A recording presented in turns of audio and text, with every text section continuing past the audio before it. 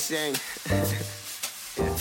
La la la la la la la la la la la la la la la la la. Yeah.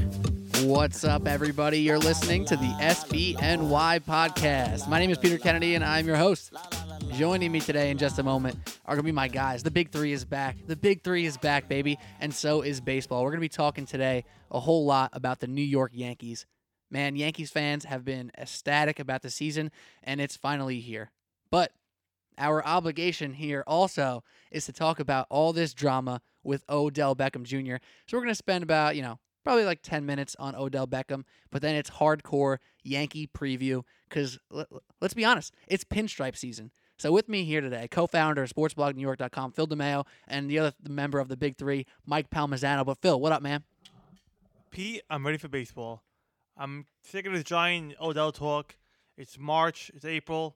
We need something else to talk about here. And that's why we're here to talk about some Yankee baseball. Much how we feel about the New York Yankees. Yeah, I'm pretty stoked. It's the most wonderful time of the year, and I just can't wait. I legitimately can't wait. I've been waiting for this for months, pretty much since the Super Bowl. March Madness got me going a little bit, wet my beak. Did pretty good the first weekend. Last weekend broke even-ish, and we're going into Final Four, looking to come out on top. But baseball season is back. I am so ready. I'm so pumped. Let's get into it. I mean, Mike, you texted me and Phil today when we said basically, we got to talk about this Odell stuff, and you couldn't have been more disinterested. You're like, I am checked out. The only thing I care about is the New York Yankees. It's the pinstripes. Everything else is irrelevant. Yeah, I think my actual words were football is trash or football is garbage, one or the other. And I stuck by it. I think you guys actually put in a little Ichiro article, Yes, which I read. It was good, but I just Fascinating. I didn't really want to do anything else with the Yankees. You're a little Yankee snob, huh? Yankees are my number one team. You'll take it to the next level. And yeah, that Ichiro story, if you haven't seen it, just go on to ESPN for the Ichiro story. It's absolutely fascinating. It's a little scary as well. It's kind of a thriller It's like of taboo Ichiro's story. life. Like it's He's nuts. gonna die. He might not Pete make it. Gordon said he will die when baseball. He can't play baseball anymore. This man's entire life, well-being, everything is revolved around baseball. It's just insane. He cries to himself to sleep when he's in a slump. But we digress. We do digress, and before we get back to the Yankees, because that's why we are here, it is I'm going to call it moral, professional, Obligation. everything. It's every sort of obligation it is to talk about Odell Beckham. I mean, I've been on Twitter talking about it. The Sport Blog NYC, which is our sportsblognewyork.com Twitter, has been on it too. I'm pretty sure, Phil, our poll that you put up, should the Giants trade Odell Beckham? Or did you say, do you want the Giants to trade Odell I'll Beckham? bring it up to you. It was shockingly higher than yes, he should be traded. It ended up It was being shocking. super close to even. The last time I checked, it was actually 51% to 49% on do you want the Giants to trade Odell Beckham? My word exactly were, wow, it's 50-50 exactly. 50-50 exactly. Do with you a, think the New York Giants should trade Odell Beckham? 1,087 votes, 50%, 50%. that Yes and no. is That's wild. insane. Over 1,000 votes. 500 people. 544 actually, to be exact. Okay, he works for Fidelity over here. But Mr. Accountant. Mr. Accountant. I'm not an accountant. I'm a client experience. All right, I get it right. Whatever. But anyway, we got to talk about Odell Beckham here. So I'll start it off, and then Phil, you can take it from here. And I'm actually happy Mike is here, even though you don't care about football at the moment. You are also a Steelers fan by trade, so Antonio Brown can be brought up just from a theoretical standpoint, right? So Odell Beckham, on the block or not, we don't really know. Dave Gettleman's kind of keeping the lips a little tight, keeping it in the air. But recently, specifically on Tuesday, more things have been said to say that the Giants may want to actually keep him. So what I'm going to say is this. Odell Beckham Jr. is an immense talent, and everybody knows that. The Hall of Fame talent. The one thing that bothers me, Phil, and I'll let you take it after this, because I hear different people cite different stuff. Some people say no wide receiver should be paid this much. It really, it really puts a stranglehold on the cap. It doesn't allow the team to be flexible. So some people say no wide receiver should be paid that much. That I can kind of accept. Some people say he's injury prone, which isn't completely fair because, his second and third year, he basically played every game, 15 and then 16. Last year, he broke his leg, right? But what really, really bothers me the most is when people cite his antics as a reason to trade this guy away. It really blows my mind because all you hear about from his teammates, from his coaches, from people inside the organization is that this man works his ass off. This man wants to win, and this man is putting his body on the line when he goes out there when he's not having a broken leg. and tries to win and tries to compete. If the Giants want to keep Eli Manning and expect to compete this year, trading Odell Beckham does not accomplish much. And just getting picks in return for Odell Beckham, that means you need to at least get, between the couple picks that you receive, talent that would equal Odell Beckham, that sort of talent. And it's insane to me. So, Phil, I'm chopping at the bit here. where are you standing on all this? First of all, I'm a Jet fan. So I think I'm coming to a clear view here. Because I talk to most Giants fans, they go, why do we want to trade him? I think most people who say trade him are like Jets fans, not Giants fans. So every Giant fan I talk to, for the most part, no way to trade this guy. I start with the antics. Quantify with me his antics, I'm using air quotes, that result in losses for the team. One thing you point to maybe the boat in Miami, which I think the Giants lost that no matter what. They did just play a good game. They had no pass rush that game. Aaron Rodgers outplayed that defense. 2, the net. You're going to trade a guy because he got kicked the net over. He was mad during the game. He showed passion. The next game versus Baltimore, he took an 80-yard slant to win the game. Like, you can't replace that with other talent. Like, you can't quantify that, what he does with wins and losses with that. But I could say when he got hurt, you won 3 games without him there. Shitload of problems happened with the Giants, but him going down was basically the red flag to the season, correct? Yeah. 2, if you want to say, I don't want to pay a receiver that I can understand that route. But if you're saying I don't want to pay him that, what has he proven to not have a big contract? The Jets just paid Tremaine Johnson $15 million a year. Only for 1 year. His contract it's front-loaded contract. But if he's worth $15 million, Odell's now worth $20 million? All right, so here's the thing, and I agree with you on a lot because it's hard just to account the off-the-field antics. But when you have a guy hasn't been the healthiest receiver in the league. For 1 year, because he got hurt. His rookie season, he had to miss the first half of the season, too. He bounced back pretty well. Yeah, but he's still, that's 2 injuries in the first few years of his career, so you got to keep an eye on that. That's a big one. You can't go hang out with models and have blow in the video and then demand a contract and demand a holdout. Like, you got one or the other. There's got to be one or the other. You got to pick either the holdout guy or you got to pick the off-the-field drama guy. Because at some point, his teammates are going to be good teammates. They are. But they can only defend him for so long until there's a point where it's exhausting. It's emotionally tiring. They know how much he means to the team, though. Like, you look at the receiving core last year without Odell Beckham. I like Sterling Shepard a lot, but he can't lead a core. Well, Let's say they trade this Odell Beckham for picks. First of all, the idea that you could just stockpile picks and hit on every pick is not possible. Especially the Giants have a terrible track record. I know it wasn't Gettleman, it was Jerry Reese, but still, they have a terrible track record. I think people play too much Madden, 2K. You could just trade players and get players. That's not how it works at all. Yeah, but especially if you're GM making that decision, now you're basing your whole career off these 5 draft picks. You're gonna base your career off that. But at the same time, if you're the owner, how many times you watch this guy crawl around and make believe he's a dog and pee? I can't defend that. But it just builds up and builds up, and it happened with Shockey. You brought in a coach in Coughlin who was as stern as can be, and he couldn't shut him down. Then you brought in the nice players coach. He came and he got fired after 2 years. So this is your 3rd coach in his 4 or 5 years. Like, at some point, the owner's Joe Maddon's gonna be sick and tired of him. Like, you try both ways, and maybe try in the middle. But when's enough? Like, if he keeps up and can't mature, he's going to be 27, 28, getting paid a boatload of money, tail end of his prime, and all of a sudden you don't have a quarterback in Eli anymore. You're like, wow, like, we should have got the picks when we had the chance. But that's if he doesn't mature, and I'm not saying he's going to. I'm not saying he's not, but you have to make the decision at some point. Well, I think what Giants should do, I need to draft a quarterback at 2 and be at that next quarterback for the next 3-4 years of Odell's prime of his career. If I was Giants GM, that's what I would do. But it looks like they're not doing that at all. Well, the quarterback thing with this year's draft is so up in the air. And this is where I keep falling back on. You keep mentioning, Mike, about how you get tired of it. And I think that's true. I think that's actually super fair. But what is the main reason that the front office, the coaches, and the owners are tired of answering these questions? Because it's not because they care. Yeah. Gettleman literally said with a smirk on his face today in a press conference, all I saw was pizza in the video. Like, they didn't see the video. They don't care. If they were all gonna guess, and I'm not saying that they're betting men, but if the leaders of the New York Giants organization were betting men, they would be betting their life that Odell Beckham is around all that stuff when he's in Europe for Fashion Week. Like, what do you expect from one of the most famous athletes in the world? A 24-year-old good-looking athlete who had all the money he could have with Ronaldo in Europe. I think I will say Gettleman looked like a boss today. He came up and he was like, yeah, I don't care. That was pretty baller. And he hasn't had to deal with a lot of the stuff yet. So I think this just he could get through it now. But I think it's also the the con of the New York market. You know, that's Absolutely. everyone knows. Like, yeah, that comes with the territory, and there's no ifs, ands, or buts about it. Everything's gonna be magnified. Everything's gonna be glorified. Think of, and you have to use him as an example. Derek Jeter was the top athlete in this city for 2 decades. You found a couple of pictures of him in the tabloids. He was with some models. You know, in the early in his career, he had the George Steinbrenner at the club, and then they had turned it into a commercial. You know, like it happened so frequently. You count on your hands, and then all of a sudden he retires. You don't hear anything at all. Like you have to. He's got to model Derek Jeter if he wants to be the Jerry Rice of this generation. If he wants to be the Derek Jeter of this generation. I think it's a totally different generation. Social media generation. I can't even compare it to 7 years ago. Yeah, imagine the girls getting gift baskets from Derek Jeter who had an Instagram. Yeah. They'd be posting, "Oh, look at this I got from Derek Jeter." When the Severs came around, Jeter made him put like a cell phone in the a bowl. Yeah, sure.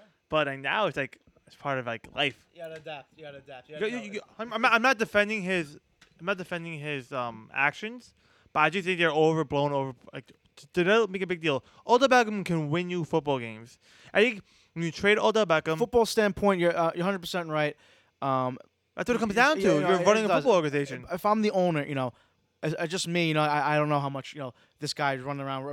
The Giants have been the most respected organization forever. The last 2 years, they look like they've been ran into a muck. But what would it have to take if you were going to trade him? If you're going to trade Odell for picks, what would it be? Or players? Saying. You know, So 3 first rounds and a quarterback. From I think you're taking 5 steps back in hopes to go 8 steps forward. Yeah. And I don't know. To let a Hall of Fame talent, just what Odell Beckham is in football, he's a Hall of Fame talent, just because of a couple of things off the field. Because I can understand use the money standpoint. How about the money standpoint? You think he's worth $20 million to a rising cap? That's exactly why I'm glad we have you here, and we didn't bring this up yet. So, Mike, as a Steelers fan, I just want to ask you, because you have 2 players over there in Pittsburgh. One of them actually has been holding out for 2 years in a row now. He's also been suspended for the drug problem that people think Odell Beckham has. People always say, "Oh man, the drugs, like he's gonna get suspended for drug." Innocent until proven guilty. My man hasn't failed the drug test, and if he does, I'll eat my tongue and I'll bite my words or whatever the hell you want to say.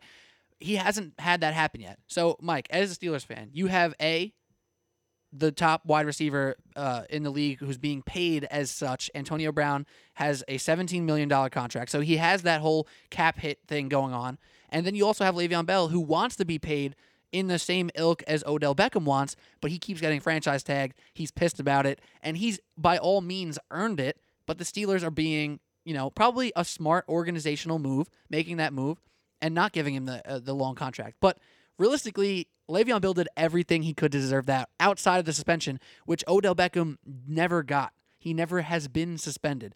So take your team as an example. Do you think that the Antonio Brown contract hinders the team? And do you think Le'Veon Bell asking for his contract hinders the team? And also compare it the market-wise. If Odell was suspended 2 years in a row, Phil, get my pen and paper. This is going to be a long one. I'm sorry. I'm just giving you a lot, and then I just want you to take it from here. No, but if Odell was suspended twice and then was asking for this contract, it'd be a different story. It's so crazy because you have 2 players of the same caliber, both arguably the top in their positions.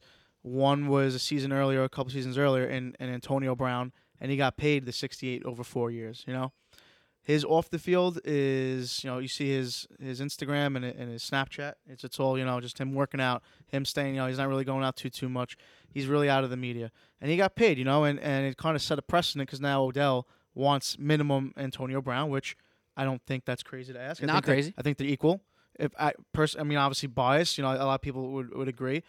Antonio Brown 1, maybe Odell 2, maybe Julio Jones up in that mix. But yeah, DeAndre Hopkins also sure. getting paid $17 million. And then here comes Le'Veon Bell, and he's holding out big time.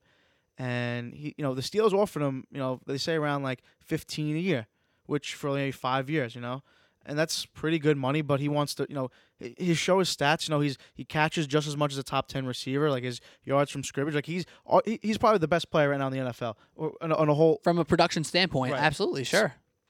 The Steelers' thing is they want to construct contracts so you could keep backloading them and have the salary cap. You know, Roethlisberger does it every year. Brady does it in New England every year.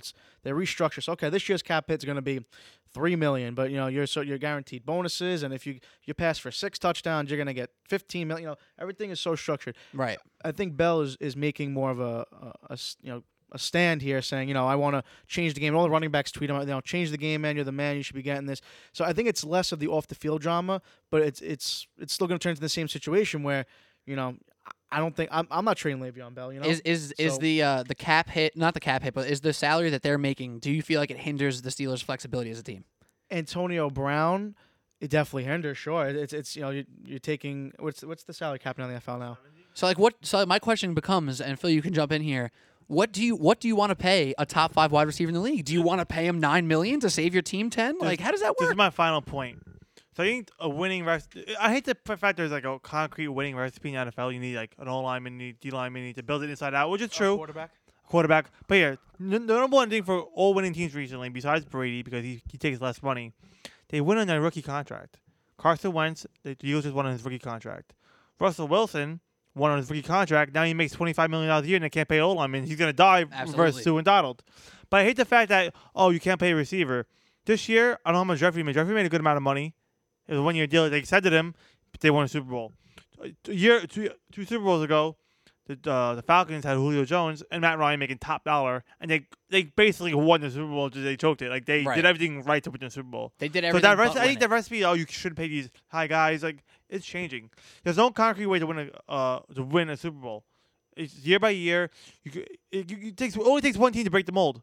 Right. And I think Odell Beckham can win you a Super Bowl. I think he's a game changer. He's the type of guy, and I don't think anyone's argued this, that could change the game and help you win it. He's done it for the Giants. He arguably, I feel pretty strong about this, basically extended Eli Manning's career to a point where people still thought he was a good quarterback. People deny that. People are Eli apologists. Which is insane. Eli Manning is not good without Odell Beckham. It's insane to me that people still think he has multiple They played the years O-line left. this year, but It's crazy. I saw Eli play. He wasn't that good. So let's finish up here because we got to get to the Yankees, right? So I'll make my point, and then you guys can make your final point.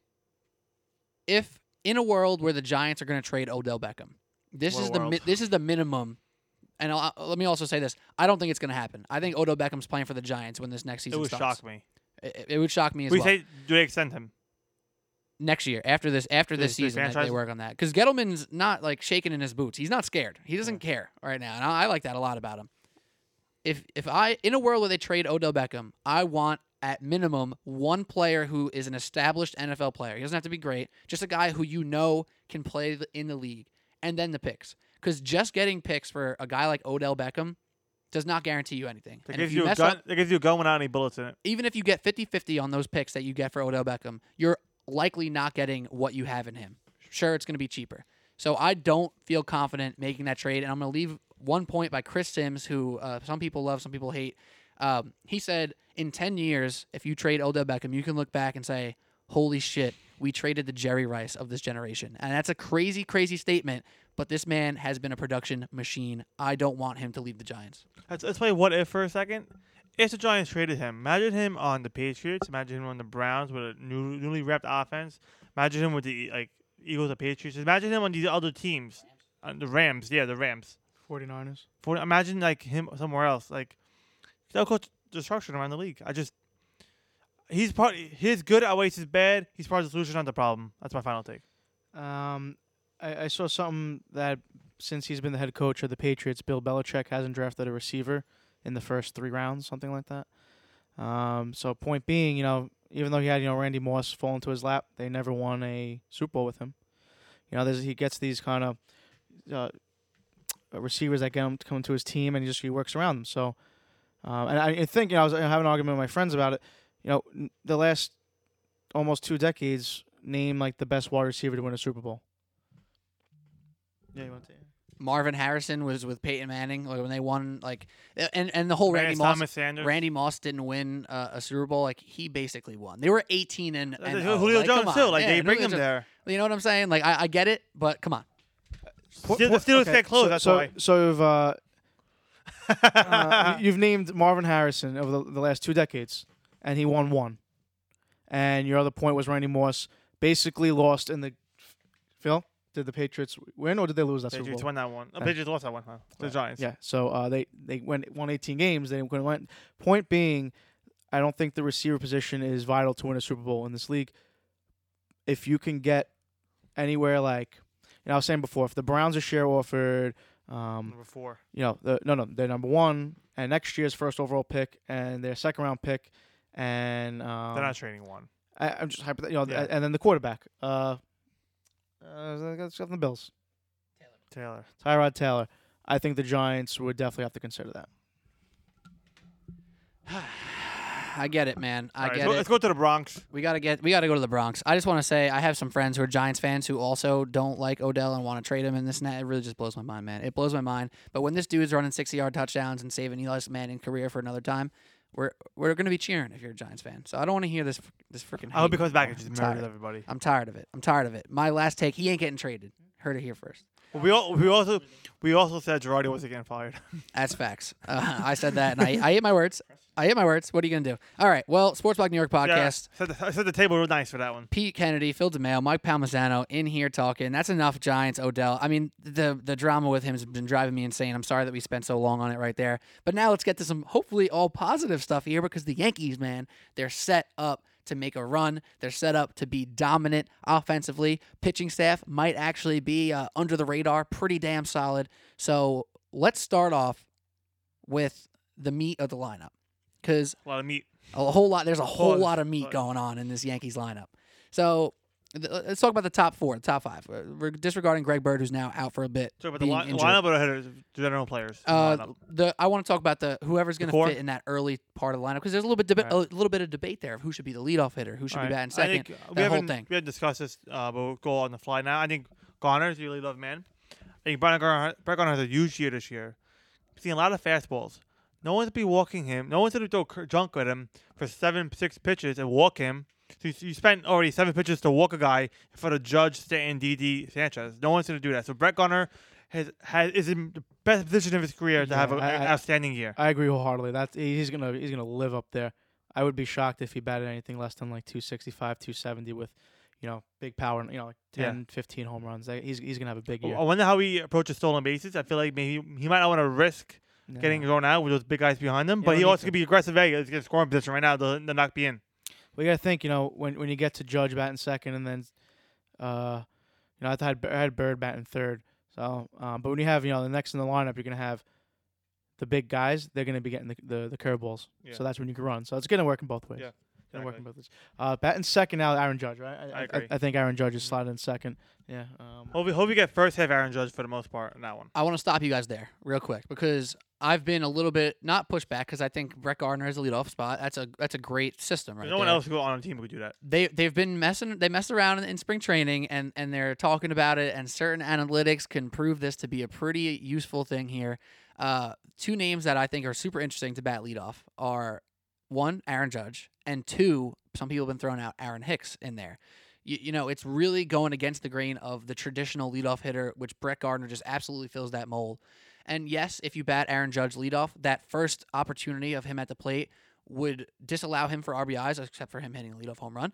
But every other time up, it's basically like Brett Gardner becomes the de facto leadoff in the 9-hole. I think it's super, super interesting. Do you guys put any weight into that with Aaron Judge's on-base percentage, how daunting of a task he is for a pitcher to start off a game? Do you put any weight in Hicks or Judge batting leadoff? Who would be behind Judge? I don't think it matters. I think it's going to happen at some point throughout the season. Who would be behind him then? I don't care. You've got like 5 guys you could put behind him. You could put Didi second. That'd be pretty sweet, right? If you want to put Garner second just to switch it up, cool. You want to put Sanchez second, neat. Do whatever you want. They put the whole lineup there. You're gonna lead off the guy, especially in a situation you want to give Garner the day off. So you'll play at Fenway. You have Judge out in right, Stanton in front of the wall and left. You got Hicks in center. Hopefully Clint Frazier's somewhere in his team. Yeah, well, he's concussed right now, and right now I don't think we have to worry about him too much. But yeah, I think there's you're definitely going to see Judge and leadoff at least one time. They do it with Correa and Springer, they're similar hitters. Baltimore did it with Chris Davis in the spring. Yeah, Baltimore's a bunch of idiots. Buck Showalter's so out of the loop. You got to look at Judge's on base percentage. It was that I think he had the highest in the American League, or at least it was up there. He gets on base like a leadoff hitter, so why not? If he's going to walk.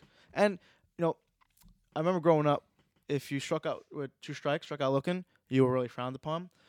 He'll take the count to 2-2, 3-2, foul for ball, and then take strike 3. But if he's got the good eye and he's going to lay off those pitches, what's the difference between a strikeout or a ground out? Unless it's situational hitting. But, I think you could equal they're both outs, So, if he's going to see 5-6 pitches, why wouldn't it be in leadoff?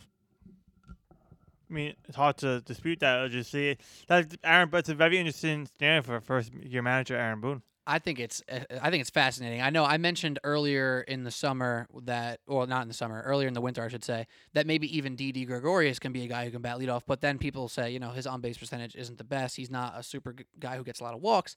And then I was like, Aaron Judge, like that's the guy. So right? let's talk it out. And what is it? I heard Michael Kay talking about it, so I'll take his numbers for what they are now. But he said, on average, if you bat one spot ahead in the lineup, you get approximately 15 to 20 more at-bats per season. So that would get Aaron Judge that many more plate appearances. That would get, say, Giancarlo Stanton bats second, that many more plate appearances. And then Sanchez and Didi and everybody's popped up one spot. And then when Greg Bird comes back, of course. I think it's super interesting. Now, I want to hop over to Giancarlo Stanton for a second. Wait, right? can we play play the lineup? Yeah, in let's the keep scenario going. where Judge is number one. Yeah, so all right. So I'm proposing Judge number 1, Giancarlo Stanton number 2, Gary Sanchez number 3. It's And a lot I'm of righties. saying- A lot of righties being in the game. I don't really care about that too Okay. much, to be quite Okay, honest. just stating that as a fact. Of course, it is totally a fact. I didn't even think Greg Bird needed to be in between those guys when I he like was Didi healthy. over Bird in every scenario. To be honest with you. So just think about this. You're a pitcher. You walk out there, you throw your warm-up pitches. Aaron Judge is the first guy you got to face. God forbid he has a bad at-bat. He still works you 6 pitches. You strike him out. You got to go right back and face Giancarlo Stanton and Gary Sanchez? Like, are you kidding me? I see that as absolutely lethal. And then look at the bottom of the order, not to get there too fast, but Gardner batting 9th, maybe either Drury or Wade or whoever it is batting 8th. That's another flip of the lineup. Those guys don't need the extra 30 at-bats, but now they're table setting for your big guns. And it completely flipped. It's a completely fluid lineup. I think Stanton batting second, Sanchez third is absolutely So lethal. who's in the middle? You got Didi, Hicks. But we were talking about Bird, and he's out. And I think we were putting him. I was putting him third just to have the lefty in there, split Yeah. it up, get him the good pitchers to hit. But imagine last year Greg Bird gets injured. You're like, oh my God, this guy was supposed to be the middle of our lineup with Sanchez. He was supposed to be a big part. And this year you lose him. It's like, okay, we got Neil Walker. Tyler Austin's pretty good too. We don't have to worry about Greg Bird. So I think you go, and I still think it's going to be Gardner opening day. Gardner, Judge. You're going to see Stanton. You're going to see Sanchez, and you're going to see Didi. And then You might see Sanchez fifth. So Didi fourth. Yeah, I could see that. Didi Yeah. batted clean up all the what I'm playoffs, and it saying. worked out. I think And he's been stroking. But every game at catch, he's hitting a home awesome, run. man. He's really good. Hits Man, the left. He's I really mean, good too. No one expected him to do this. I put all the credit to him to put in the work because he turned into a legit Do you guys, top 10 5 shortstop. do you guys listen last year, at least. to the R2C2 Ryan? Yes, amazing. So you listen Mm-hmm. to So when Beltran was talking about how he was telling Didi, to keep facing lefties, keep your shoulder in, and Beltran pretty much modified that swing. But he's awesome. I'm really He's a happy great to have him manager. on the team. So I'm going Gardner, Judge, Stanton, Sanchez, Didi, top 5. I'll throw 6. Hicks at 6. I'll go Drury, Wade, and Walker. Yeah, and Walker starting at second. Probably Wade's gonna start. Yeah. Well, not now because he has Walker's playing first. So I Yeah, guess, yeah, Wade. So it'll be probably maybe Walker, Drury, Wade, something like that to bottom him out. What do you got? I always like Neil Walker. I like that with a Pirate. Like that to make a good hitter. He's a super reasonable signing right there. Yeah. It's pretty cheap, like all that stuff. Let me hop back to Giancarlo Stanton for a second. So he's obviously the biggest move. Who? You heard him? Mike Stanton. Oh, okay. You might know him Yeah, as yeah. Mike Stanton. He's obviously the biggest move of the entire baseball universe this year. It was huge. The Yankees got him. The Marlins obviously did their fire Nice sale. donation. So Giancarlo Stanton was a National League MVP. He had 59 home runs. How many home runs? 59. Oh, okay. 59, almost 60. Over 130 RBIs, right? So that sounds really great. And he was just the MVP and it was super fantastic. But now he's playing with a bigger spotlight on him than he ever has before. Goddamn, the Marlins can't even get people in their seats, right? I think it's in his favor. It might be, and that's a good response. So let me just say this to you. He hit it all that with no one caring. Right. So let me say this to you. In his career, he's had over 30 home runs 3 times, 34, 37, and 37. And then the other years, which are sandwiched in there, 24, 27, 27, 22. Games A played. few of those were injury prone. Yeah. One of them, he had only 70 games. The other one, 120. Hit in the face. What is a realistic number? Because the expectations are clearly there. What is a realistic number of home runs you can see for Giancarlo Stanton? And throw in average in there and throw in overall productivity. Do you see a setback or do you see another MVP-esque season for him? He's healthy. Is he healthy? He's Healthy right now, right? Yeah, he's healthy. 45 home runs, 45 to 50. I want to see a minimum in each category: 260, 30 home runs, 100 RBIs. That's all I want out of him. That's a lot. I mean, it's not a lot. You're going. That's the guy who just almost hit 60 home runs for the first time, and who wasn't Barry Bonds in our lifetime, or anyone taking steroids for that matter. Almost put 60 up. He's going to come to New York. I'm not asking for 60. You guys, I'm going. You're going 15. I'm half, and you're going 3/4 of it. I want 30 and 100, and I think his presence in the lineup helps everyone out. I think him and Judge are basically going to bounce swings off each other. If they're both in a slump, they're like, what's going on? I don't. If you see them both in a slump, it might be for like a couple weeks, like 3-4 weeks at most throughout the whole season. They're going to bounce off each other, and his presence is just as equal to his quantitative value to the lineup. So what's your expectations for El Gary? Gary might, picture what Gary did last year, and he was out with an arm injury for. He's arguably our best hitter, our best pure hitter on the team. Yeah, you can make it. I think so. I say when Gary comes up, he shoots the ball in the gap. The other two swings they go the opposite way, but it's just brute power. He reminds me of Manny Ramirez. A lot of people compare him to that. I think he's great too. And it's just all three guys. You get 30 home runs and 100 RBIs out of them. Like how you gonna complain with that? Everything else is gravy. You're getting 300 runs over. And that's why I also think it's good to have the lineup flip. You get the Wade and the Garner on the bottom there, because now all of a sudden you have quick guys on base to score runs. Before we get to pitching now, what's your worst case scenario for this lineup? Worst healthy, case? like how can the bottom fall out in this lineup? Because I don't know why we're talking about that, Phil. I'm too optimistic. Like everyone's like crowning them champions. Like no, these guys slump. What's like the worst? Like you said, 3-4 weeks at a time. That's a lot of games to be slumping if you two best hitters. Yeah, but hitters gonna go into slumps. It just happens. It's the nature of the game, and you got to accept it. I think worst case is that they win 95 games and they're. It's a lot. I think they won 91 last year, and they added the National League MVP. And I don't think he makes them that much better. I really don't. I think Houston versus Yankees. Do you know the Yankees played the first 6 weeks of the season last year with Chris Carter in the lineup? True. Without Didi, without Sanchez. Think about that, and now you have Didi, you have Sanchez, and you have Giancarlo Stanton. If that doesn't make up 4 games that they lost in that first span, and to go from 91 to 95, and now they have Sonny Gray all year, which if you want to say into the X factor, right into the rotation, you have Sonny Gray after a full offseason in the Yankee rotation this year with Cy Young candidate Severino and Tanaka, who just pitched the lights out in the playoffs. Yeah, I'm pretty excited about the rotation. I take that back. I think the Yankees are obviously better than last year, but I think come playoff time, they're not better than Houston yet.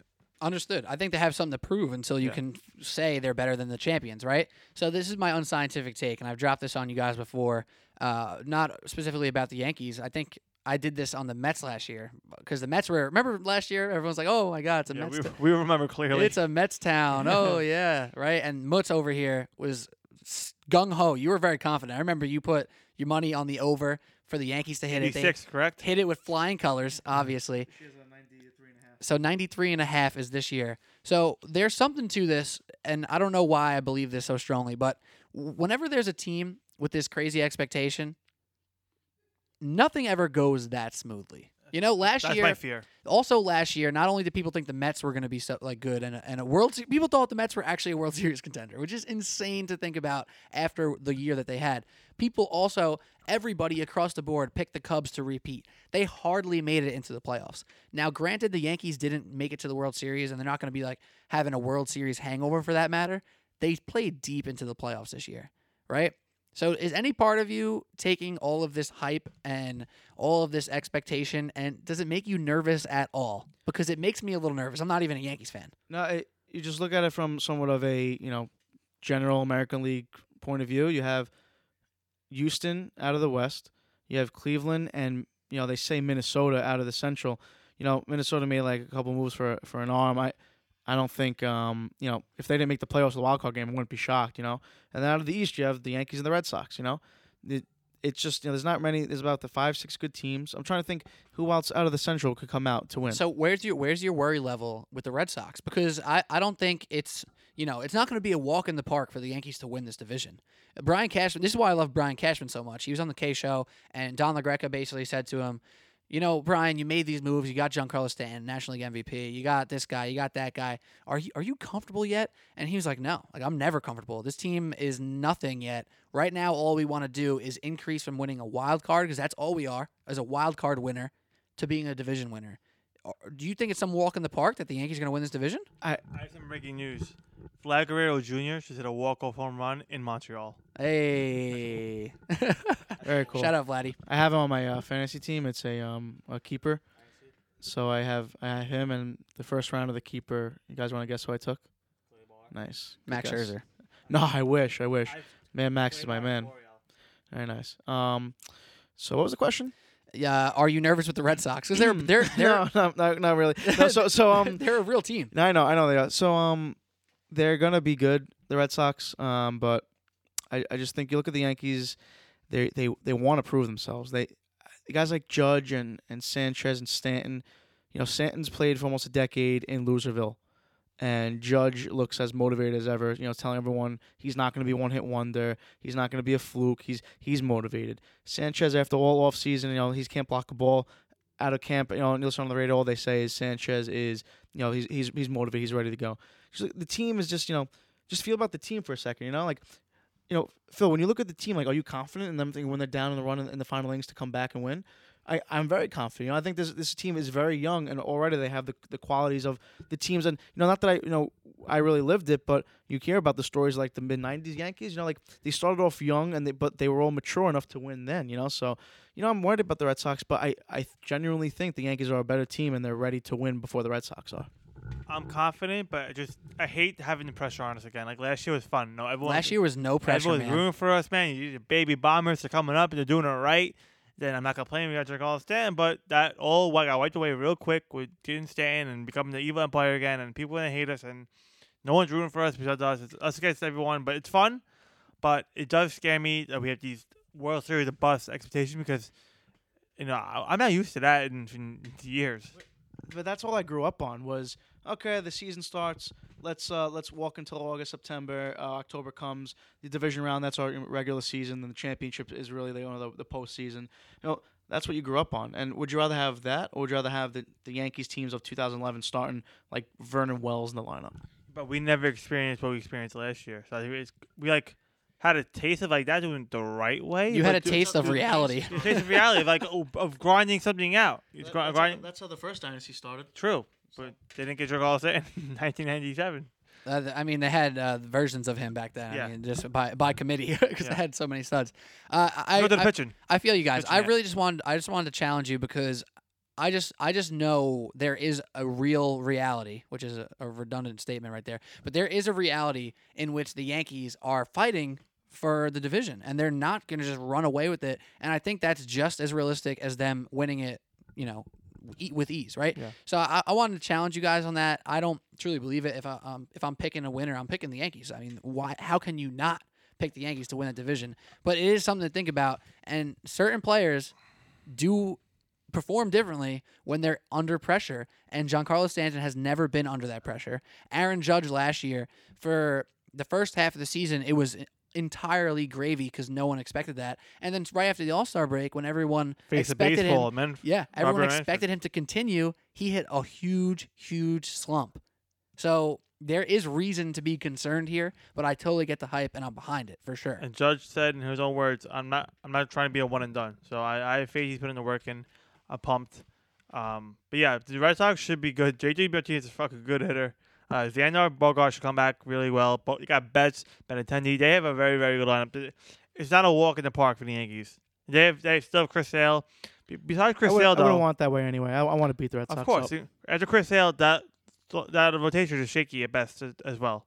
So I think we have a better rotation and a better bullpen than the Yeah. Red Sox. I think best bullpen no matter what. I think top to bottom, you know, the Yankees have Severino, who is Sale a better ace? Yeah. I'm worried about Severino, dude. What do you mean you're worried? These young pitchers, man, they have these like that could happen. But you can't think like of course it could happen, but or of course it can happen. Like you can't think about the worst. You know, you just got to think about what is right now. You got to know? plan for the worst. He's 24 and he got better from the second half on last year. I think he's only on a career uptick right now. And you got to think, you know, he comes back, he's gonna be another top 5 Cy Young candidate. who's a better starting pitcher in the American League right now than Severino? Kluber, Sale. Okay, Kluber, Sale, right? Better besides from those two. Verlander in the second half.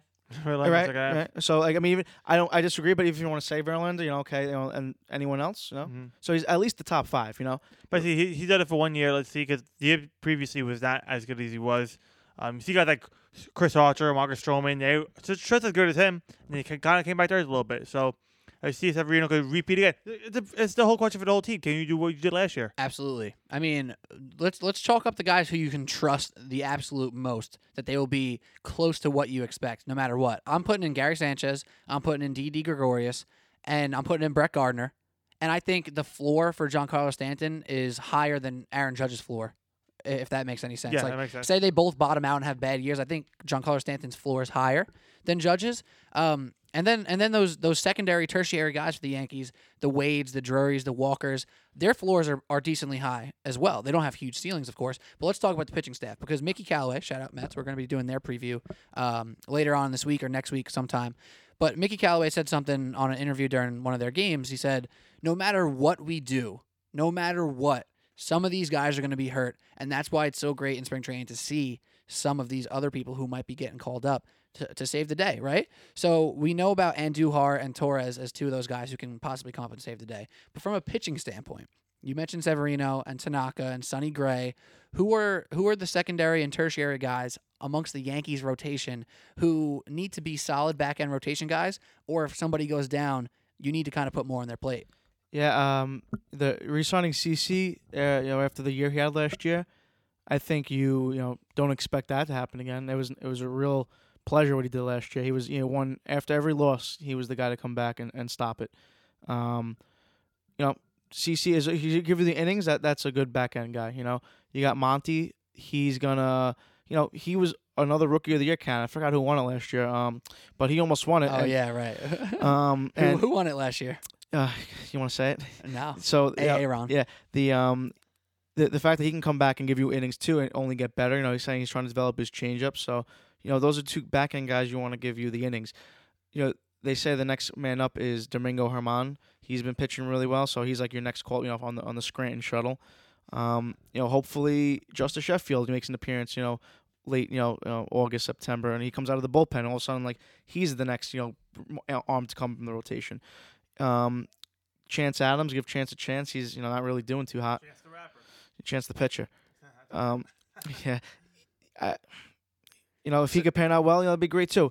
You got to hope that the arms like the Adam Warrens, who want to come in once in a while, like they stay healthy. That's just as important as everyone else. Are you feeling more confident this year? Because last year it wasn't really a big question about the offense. It was really about the pitching. Can this pitching hold up?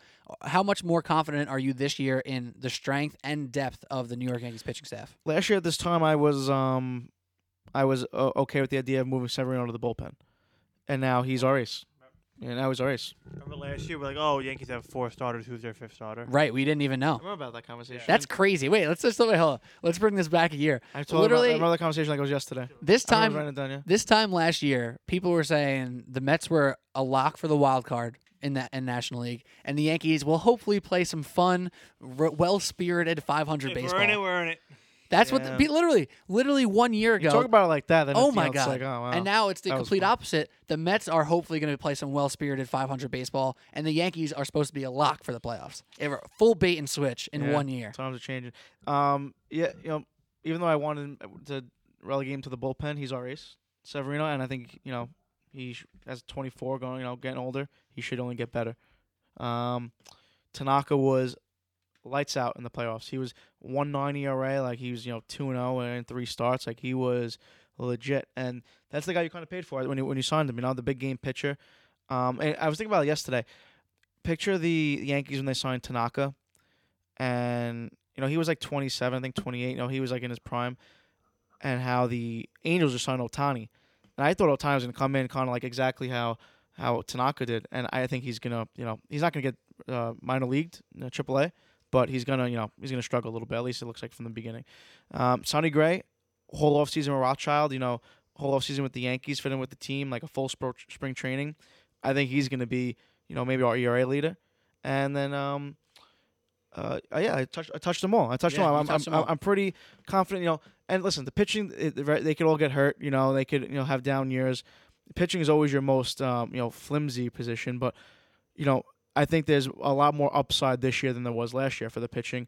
I think injuries are going to happen, and maybe they make a move at the deadline for an arm. They have the freaking pieces in the farm system to really wheel and deal. Make their Verlander move. I just don't know who would be. I looked it up.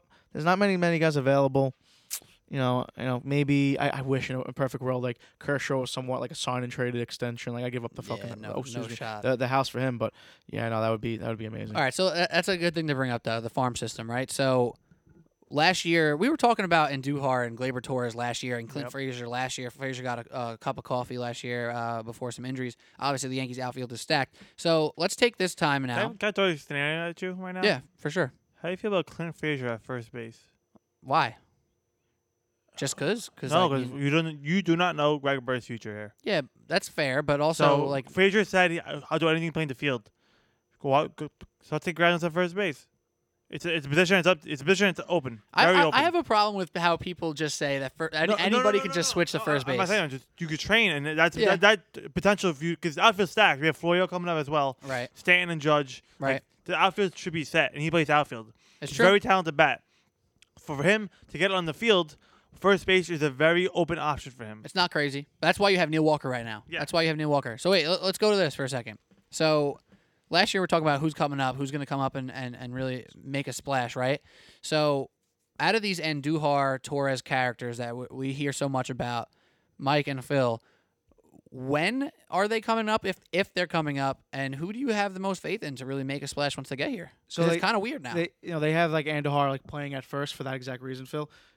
Because I think that you want versatility, but guys like Frazier, I think they're destined for corner outfield, and I think he's destined to get traded. To be honest with you, I know he could be the superstar bat, but at the same time, you're gonna have to trade these guys at some point. The McKinley at first base, you have Tyler Austin there. Mm-hmm. That's a logjam in itself, first base. Yeah. So I don't know how I don't know how much you could make Clint Frazier play over there. In terms of guys coming up first, I would have to say Besides the pitcher, pitchers usually come first. I think unless there's an injury, to Tyler Wade or Brandon Apparently, Drury. Andujar's his bat's ready, but his glove is not. Yeah, no, I would go Andujar over Torres only because Torres got like 4 hits in the spring. Like he needs at least a couple months. They say, oh, you have to get him to the arbitration. He had major mark. surgery too. Get him to the arbitration mark, then call him up. Like if you don't need to, it was like last year. If you don't need to call him up, why would you? It also depends how Drury's doing and Walker's doing. Drury's Depends, another one do of we these need a little like a spark in the lineup? Maybe. But remember, so Torres got a Tommy John on his left elbow from diving on the home plate. Yeah. His left elbow is leading for his swing. Very good. So that's gonna come. That's not gonna come natural to hit these fastballs. That's why he's struggling. He hasn't really hit a bat in live pitching after a surgically repaired elbow. It's so okay. It's I'm cool. giving the kid time. Guy's 21. He's never played anything higher than double A ball. Mm-hmm. And I also think so. a reason why they didn't address really third base this season, the long term, because I think they're eyeing Manny Machado, which I don't know if we'll have the conversation now, but they're clearly doing the whole cycle third base kind of thing. They could trade Andujar and get Machado. I don't know. That's I mean the plan. When you have guys like Drury who could play third, second, utility. left He's field. like, but go Cairo. When you have Walker who could play first, second, third. When you have long term, they haven't locked in any long term. There's no reason to that. Mustakis, I said on 1 year deal, but oh yeah, I love that. He would have just played third base too. So, the Yankees won't call anyone up unless it's necessary, and even then, I didn't think Torres was going to make the team until Bird got hurt, and now I think he's on the team only because of that reason. Because now you're gonna have Walker, who's more of a first baseman than your utility player, along with Austin, and then you're gonna have Drury and Wade as your starting infielders, and then Toe becomes your utility guy. But I thought Toe was really destined to get DFA'd because there's really no room for him on the team, and I personally he's a nice little player when you're the Yankees of last year. I think you have so many much talent than Ronald Torres. We went all this time without talking about Jacoby Ellsbury. Oh, my man's hurt. He's hurt. That's so true, though. It really is. The most expensive player in your outfield, Jacoby Ellsbury. Nah, Stan makes a little more, I think. Who? Oh, Stan. That's true. He actually might. I don't know. I forgot about Stan. Stan's like majority going to be DH, right? Like he'll play in the field, of course, but he's a DH. I was thinking Judge and Hicks and all these other guys in the outfield, Brett Gardner. I think combined their salaries doesn't touch Ellsbury's. One quick question, which are you worried about Gary Sanchez behind the plate? No, he for what he lacks in his blocking ability, he makes up in his throwing arm. Yeah, So- but a block and a lazy glove could cost you a game, especially in October. He was my biggest concern in October. His glove. Yeah, he's Catches- he's- another he's young, a very- another he young, can't catch another the young ball. catcher. Yeah, but he's I'm not giving up on him. That was his first full year catcher, remember? So I can't. He brings so much to my table that I can't worry about his glove behind the plate.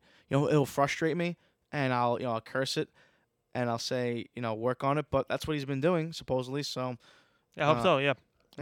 he's the best hitting catcher in baseball I right now. think- He could be I think he has like the third best I don't know if it was like catching WAR or like some sort of like arm percentage. I don't know what it was behind like JT Realmuto, who was a boss. Nerds. I think I could get away with the glove being a little off par. I think the two players that have really benefited of Joe Girardi not coming back are Gary Sanchez and Dylan Betances. I feel like they both got clean slate sounds up. Betances. I don't know if Girardi it's his own mental case, but Betances was not himself last year. And I don't think Spring was that great either, but I'm hoping now Brent Boone gets all the confidence in the world. Hey, go get him. Go get him, Brown. Aaron Boone brought his brother onto the staff. Did you say Brett Boone? No, did I? You might have said Brett Boone. I think for a little slip there. Well, Aaron Boone. Hoping Aaron Boone gives all the confidence to Dylan Betances because he needs it. Would it be kind of neat if he brought Brett Boone on the staff? The Sanchez thing, for sure. Apparently, part of the reason Cashman was so willing to part ways with Joe Girardi. You playing Joe Girardi? He's his former catcher. What, Did you ever think of that? Well, yeah, he just expects so much out of Gary Sanchez, right? Like Joe Girardi was a hardcore guy, right? Gary Sanchez doesn't seem like he's that hardcore. That Indian game when Sanchez said he hit the glove and Girardi chose not to challenge. I think that's when he lost Gary Sanchez. Yeah, like If not earlier. Gary Sanchez, he to me, he feels like the guy who prefers loosey goosey. He doesn't want to be challenged on a bunch of crap. He doesn't want to be told what to Limit the do ball. all the time. Just let him Manny go out and Ramirez. play. Yeah, right. And I think the catching thing, he's naturally going to get a little bit better. And hopefully not as many mound visits this year. Well, you can't. Yeah, he's cut off on him this year. Well, there's no real punishment. He's Yeah. just not. He's just encouraged not to, pretty much. Would you rather see Gary's defense increase but sacrifice his hitting, Phil? Or are you okay with the way he hits and the framing type catcher and the general behind the field? So like in a world where you had to Was it give one for the other. Like video games, they had to put the attributes up. I think I actually would. I think keep catch hitting. I think catch is really important. I think the playoff times like that game versus Houston, he botched the ball, wasn't a perfect throw, but little stuff like that. It costs you, and not over 162 games. Yeah, the hitting's gonna outshine the catcher, but playoff time, when every pitch, every play matters on a micro and macro level, it's hard to ignore that.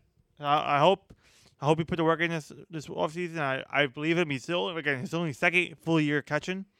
That's a big note right Yeah. there. I think that's a big note. All right, well, let's start to round this thing up. I got a few more things I want to hit while we talk about the Yankees here. So, Mike, our in-house gambling, I don't gamble. connoisseur, I don't gamble. just on the Yankees over every year, no matter what. So, you mentioned it before though. So the Yankees over set at 93. You said, Yeah, is that right? 93 and the hook. That sounds kind of like it's tempting you to just take that over. I don't know. Vegas seems like they're just saying, "Oh, the Yankees 93. That's nothing. That's a piece of cake." Yeah, well, because I don't think you could expect them to. I don't think you could put it at 95. Because I think that's where we're going to be at. I think they're going to win 95 games. If any team's going to win 100, it's going to be Houston, and they might win 98. I just think it's anything higher than 93.5. Can you see the Yankees?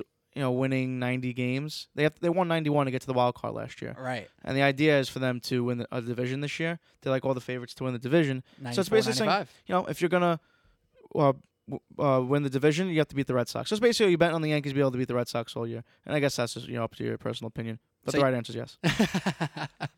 I'm just saying, there's a little bit of stink on that 93 right there. You think so? This is just a touch of stink because I think there's so much hype that Vegas is trying to get the suckers to be like, "Oh my God, it's easy money."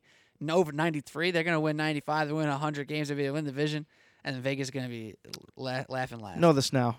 Vegas has never laughed at me. I do the laughing. All right, that's good stuff. All right, that's enough on the over because I think realistically, everybody at this table is going to say we're hitting the over with the Yankees, right? So getting off that, I want to just open it up to you, and I'm going to qualify this because it's a little bit. It makes it a little more different. So the X factor, right? The MVP of the team, not the guy on the team most likely to win AL MVP, because that would obviously be Stanton or Judge. Like, there's no other real answer there.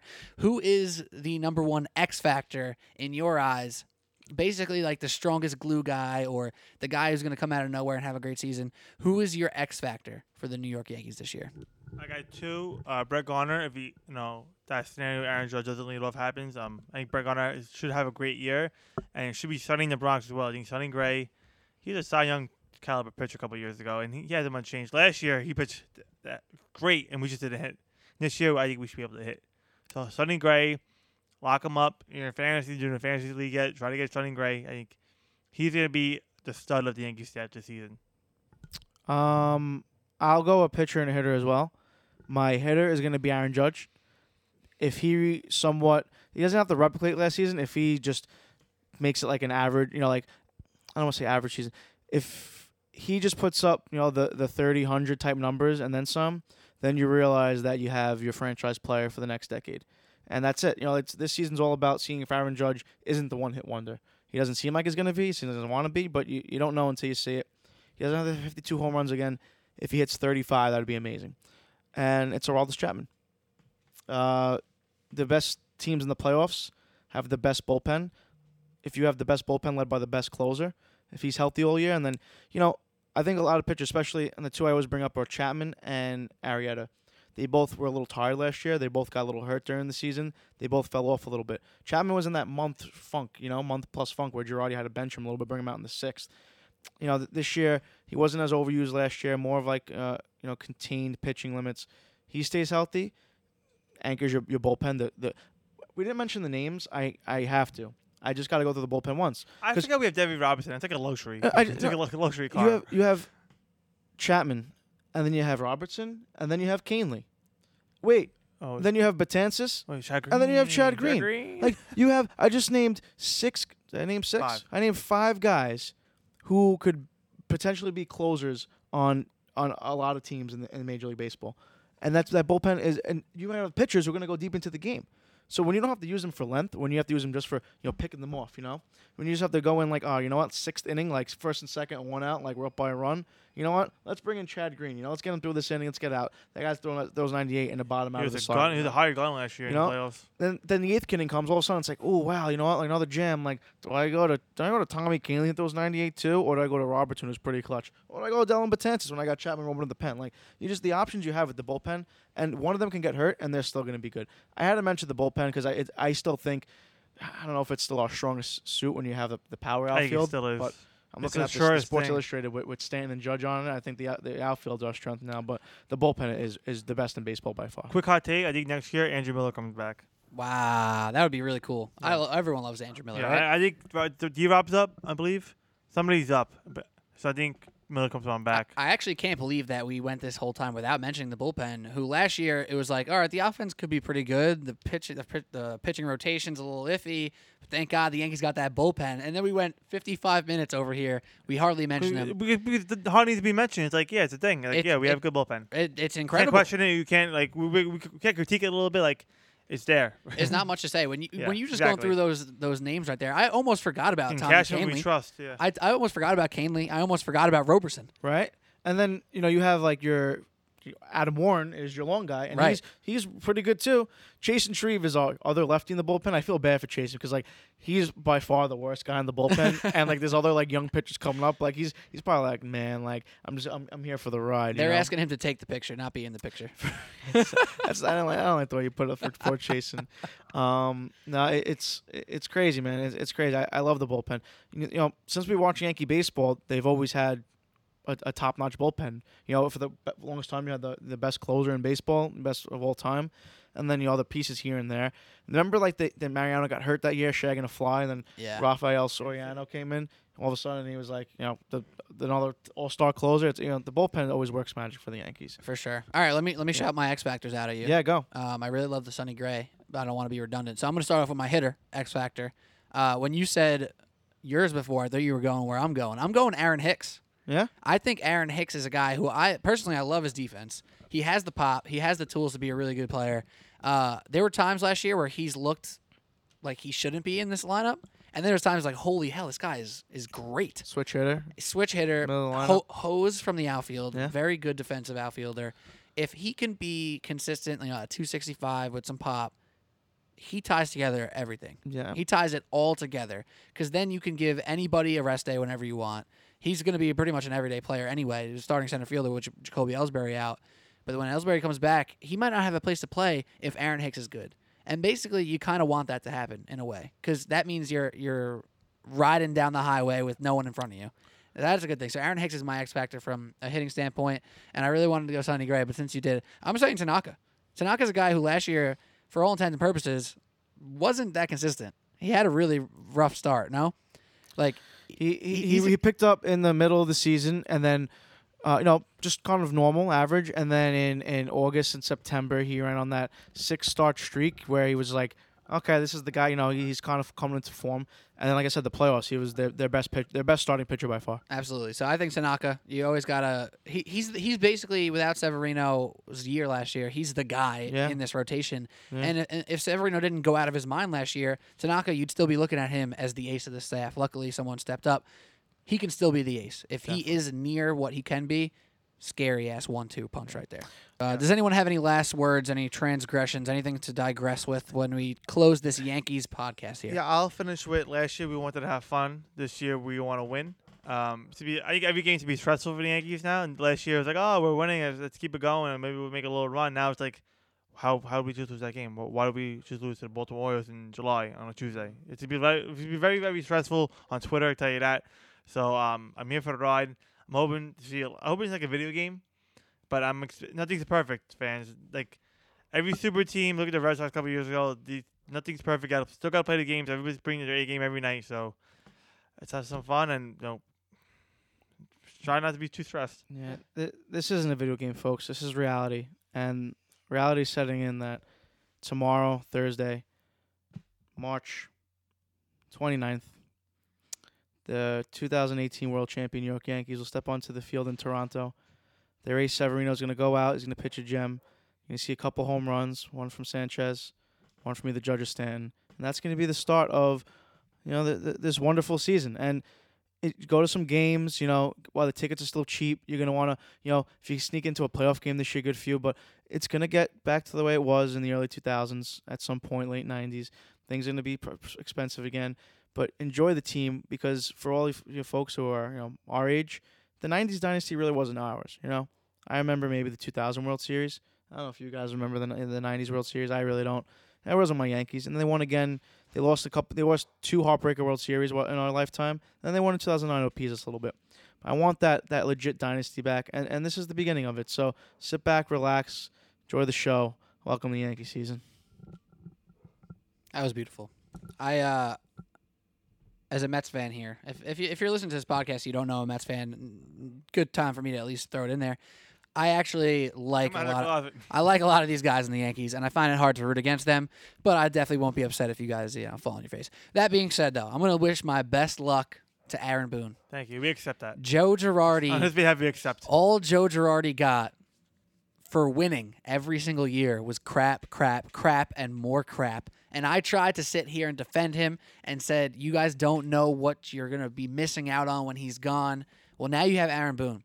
And my best intuition says Aaron Boone's going to be good. I think he really loves baseball. He loves the game. He's going to love this job for the most part. But Joe Girardi got criticized for winning. So good luck to Aaron Boone. Keep your head on straight, and I hope you're the best. We didn't really touch him at all. I'll just say the one thing is that I'm excited to see what he brings to the table, but, and Phil was being all negative Nancy before. Don't be negative Nancy, but if things do get bad, how quickly is he on the hot seat? Oh, my God. I don't want to hear that yet. I don't want to hear that yet. That's cool. That's cool. No, I don't think you can put him on the hot seat at all this year. Go back to it's Yankee season. That's how it ends. Yankee season. Aaron Boone, good luck. Don't look at Twitter. Not that he will, but that's it. Hopefully we'll be here for most of the year. We're breaking down every week, but we'll be here. We'll break down the big things. That's it, man. Follow at Sportplug NYC for all things Yankees, all things New York sports. Don't forget to subscribe, rate, and review to this fine podcast, the Sportsblog New York podcast. Joining me tonight was Phil DeMayo, Mike Palmazzano. My name is Peter Kennedy. Now you guys have a fantastic day. Mets preview coming soon, and an interview with a New Orleans Saints linebacker coming soon as well. Right. Nate Stuper. Going to be sitting down with him tease. soon. That's a little tease. If someone's still here, shout out to them. They know we got an interview with a little Saints linebacker coming up soon. Let's go Yankees.